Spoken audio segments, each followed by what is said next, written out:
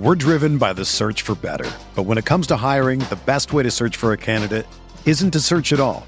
Don't search, match with Indeed. Indeed is your matching and hiring platform with over 350 million global monthly visitors, according to Indeed data, and a matching engine that helps you find quality candidates fast. Ditch the busy work. Use Indeed for scheduling, screening, and messaging so you can connect with candidates faster.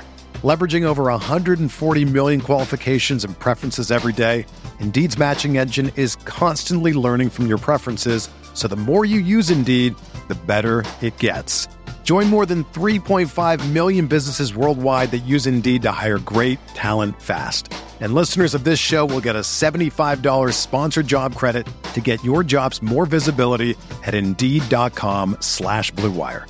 Just go to Indeed.com/Blue Wire right now and support our show by saying that you heard about Indeed on this podcast. That's Indeed.com/Blue Wire. Terms and conditions apply. Need to hire? You need Indeed.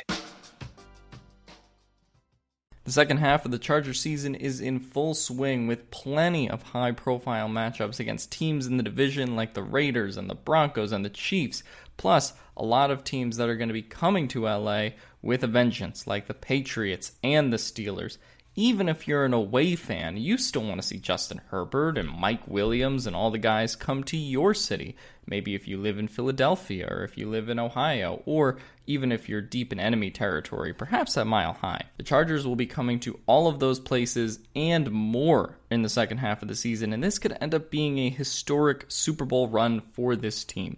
So, you don't want to miss a single second of it if you get a chance to go to one of these games. That's where TickPick comes in. They want to send you to all of these games, and the best part about TickPick is that they're very simple to use and they don't want to give you those high-end fees that other ticketing sites will give you, plus some fees that come out of nowhere, frankly. So, on top of that, they also want to give you $10 off your first ticketing purchase. How are you going to do that? Well, you're going to go to tickpick.com/charged. That's tickpick.com/charged to get $10 off of your first ticketing purchase. As fun as highlights are to watch on Twitter, there's nothing that beats the real experience. You want to say that you were there in person when Justin Herbert threw that ball to Mike Williams that ended the game on a game-winning touchdown, or Derwin James getting a game-ending pick six.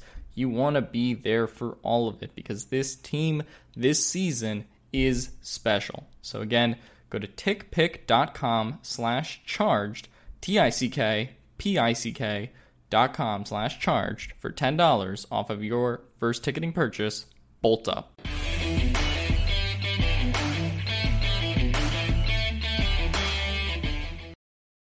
Hello, everyone, and welcome back to another episode of Chargers Analytics with Arjun. Finally back to having a Chargers game this Sunday, so that's going to be fun. In this video, we're really going to be covering the Chargers versus the Patriots, what really went down last year, what Belichick did versus the Chargers versus Herbert last year, and what he potentially could do this year and what he's been doing defensive-wise. And obviously we'll look at some of the offensive stuff for the Patriots, but yeah, it's going to be a good episode. A lot of stats here and a lot of coverage stuff that we'll be looking at. So I guess the number one thing we need to start off with is last year, the Patriots absolutely demolished our offensive line. And they really did it by just confusing the hell out of our starters that week. And I'm pretty sure that was the week Sam Tevi was out with personal matter. I think he had his baby. So it was like, I think it was Pipkins at left tackle, Lamb, Feeney, Trey Turner, and then Storm Norton. So the Patriots ran 34 stunts. Okay, they stunted 34 times. Now, if you want to pause the video and kind of guess the number of sacks, QB hits, and pressures they got, I'm going to let you do that. Okay. So out of those 34 stunts, the Patriots recorded 19 pressures, 3 sacks, and 6 QB hits. They had a pass rush win rate of 88.2% of their 34 stunt plays, and they generated pressure on 38.2%. of their pass rush snaps with a stunt. That's unacceptable. I mean, it really is just unacceptable. Like, you can't expect to win games when you can't even pick up a stunt. And I know Belichick is one of the best at disguising it, but you just can't win that way. And one thing I actually found over the summer is that teams that have a low PFF pass blocking grade are more prone to actually facing more stunts. So as you can see, the Chargers last year with that horrendous offensive line faced the most stunts in the league by over like 25 stunts, right? So yeah, I think their pass blocking grade is a bit better this year. It's still not the best, and obviously we have some injuries on that right side. So we probably are going to get stunted a little bit by guys like Matthew Judon, who I think is having an amazing year in that Patriots defense. He proved me wrong. I thought he was more of like a one-trick pony, and not too much of a one-trick pony. That's not what I meant to say. I thought he was held up more by that Raven scheme than he was as like an actual player. But I mean, he's an elite, or not elite. He's a very good player at his edge position. He does everything Belichick needs him to do. And they also have my guy Josh Uche from Michigan, go Blue, and he's a pretty good pass rusher. Also, a lot of juice on him. So because the Chargers have somewhat of a low pass blocking grade according to PFF, and their pressure percentage is pretty decent for where it's at right now, but because they have a low pass blocking grade, they're more likely to face a lot of stunts. And so whatever Frank Smith had over that two-week bye, he needs to make sure that offensive line is ready. Otherwise, Herbert's going to be under duress for a good portion of the game, which we obviously don't want to see. So that's what the Patriots did last year, 34 stunts.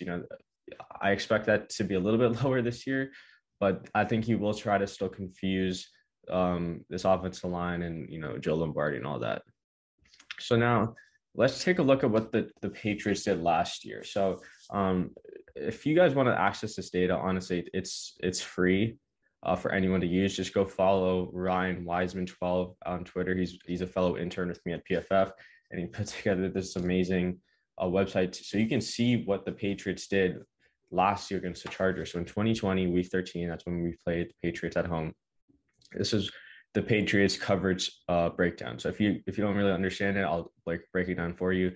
Pretty much they ran a lot of cover 1, 2, and 3. So they ran cover 3 about 24 times. They ran cover 1 19 times, and they ran cover 3 about 22 times. So, they pretty much just mixed up their type of coverages, and that's kind of what I think confused the Chargers a little bit. The Patriots traditionally are a man-heavy team, a lot of cover 1 and a lot of cover 0 and 2-man, but they played a decent amount of zone with cover 3 and cover 2. Actually, they played a majority of their snaps in zone, but I think their team is obviously vastly different. Now they actually have a good pass rush with Judon and Uche. They have a really, really solid linebacking group with Cal Van Noy, Jamie Collins, and Dante Hightower, who they got back from the COVID opt-out list. But the problem is their secondary isn't that good anymore. Obviously, they still have J.C. Jackson, who's quickly turning into one of the better shutdown corners in the league. Unfortunately, he fell into Belichick's lap as an undrafted free agent or a late round pick, I believe. But here's the thing. So the Patriots lost Jason McCourty to free agency. They traded away Stephon Gilmore, and now Jonathan Jones, I believe, is out for the season by the time I'm recording this video. So you have some liabilities in the secondary that the Chargers can take advantage of if the Patriots decide to play a lot of man. Like Jalen Mills, he isn't that he's a converted safety to a corner. Like, he isn't that great of a corner. So whoever he's guarding should be the target guy. Like, the reason I'm bringing this up is because I don't want to watch the game on Sunday, see a third or fourth down, and see Justin Herbert target a rookie receiver or Jalen Guyton against J.C. Jackson, who is a shutdown corner in this league. On third and fourth downs, whoever Jalen Mills or whoever their slot cornerback is going to be guarding, unless that receiver is being bracketed, I don't want to target J.C. Jackson at all, because we saw what happened when we targeted Marlon Humphrey last week or 2 weeks ago. It wasn't pretty, right? So we need to really start attacking some of the weak links. Obviously, the Chargers had a 2-week period to plan for this game. They got to see the Patriots against the Jets, see what the Jets did. But yeah, as you can see, a lot of cover 2, a lot of cover 3, and a good amount of cover 1, which is what the Patriots played against the Chargers last year. So now with this information, or with the website, we can actually look at what the Patriots are doing this year. So as you can see, the Patriots play a lot of cover 1 and they play a lot of cover 3. So this is pretty much what they do. And every other coverage they play below the league average. And so I think they are the number 1 team, or in the top 10 at least, in cover 1 snaps. I don't know if this changes because Jonathan Jones is out, so their slot corner is gone. But the Chargers, they are going to need to take advantage of the fact that the Patriots have some missing pieces. Now, the Patriots also play a lot of single high safety looks pre-snap. They aren't like Brandon Staley or Vic Fangio, where they have the pre or the 2 high safety look pre-snap. They play a lot of 1 high safety look pre-snap, and that's mainly just because that's what Belichick does. That's his defense, and he plays a lot of cover 1. So he wants the deep safety and he wants the robber. So I would expect this to kind of be the breakdown of what the Patriots are going to run: a lot of cover 1 and a lot of cover 3 versus the Chargers. So whatever Joe Lombardi has dialed up, it needs to be able to beat this defense. And if we want to look at some of their defensive personnel usage, Patriots run a lot of 3-3-5, and this is exactly why I brought up that linebacking room. That the Patriots have one of the best linebacking rooms in the league, where they want to get Hightower, Collins, and Van Noy on the field as much as possible, either together or separate. Now, the problem with this, with the charting, is that this is PFF charting. So I'm not exactly sure how they define a 3-3-5 or what the formation looks like, because this could mean 3 down linemen, 2 outside linebackers, and then a middle linebacker. So this could be Lawrence Guy, Adam Butler, and Devon Godshaw, and then Judon Uche on the edge, and then Van Noy or Hightower as the middle linebacker. So this could, this is a very, this is a personnel usage I can't really define and show you, because I'd have to watch the tape and chart it myself, which I just don't have the time to do as a college student.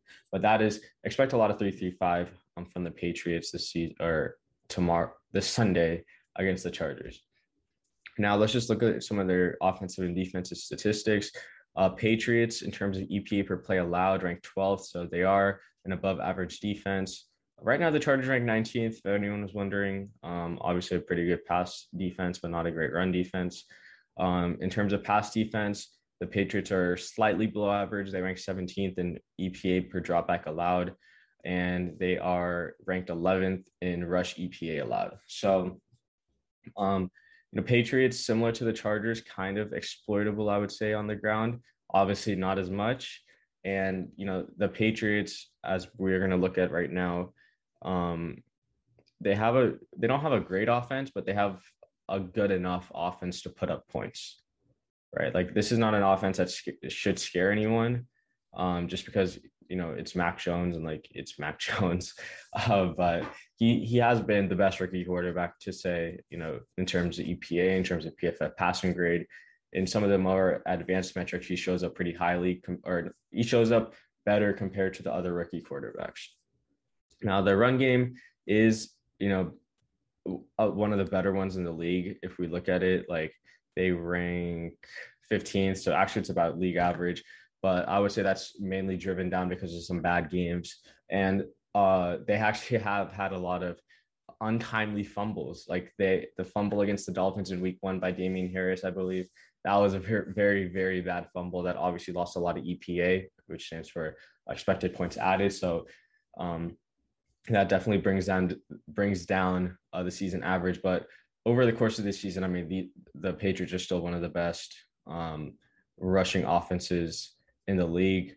And, their offensive line has been pretty solid for, this season, despite losing Trent Brown and some other key pieces.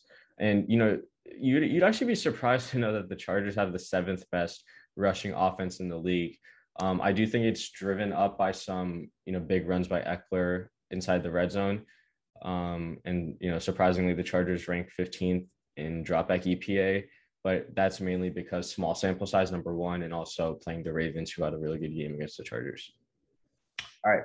So that's going to bring us to the end of today's episode. A little bit shorter, I think. I don't see the time of recording, but remember, just to quickly recap, the Patriots are going to play a lot of cover one, a lot of cover three, a lot of pre-snap one high safety looks. So expect that from the Patriots. Losing Jonathan Jones should mean the Chargers have liabilities to target on that secondary. Keenan and Mike have had 2 weeks to rest up, get right, and I'm not going to go too much into Joe Lombardi because that is a big point of discussion. It is very early in the season. So, I think me giving him a lot of, giving him not hate, but like giving him some, I wasn't like too happy with his or too impressed with his play calling. I think that was a little bit unwarranted. And, he's still getting a feel for Justin Herbert and vice versa. So, but I am hoping he improves because this Chargers team could, potentially contend for a Super Bowl if everything goes right. And I mean, with how the Chiefs are playing, the AFC West is wide open, and the Chargers need to go take it because it is theirs for the taking at this point. So that's going to wrap it up. Thank you for watching to the end of the video. And with that, as always,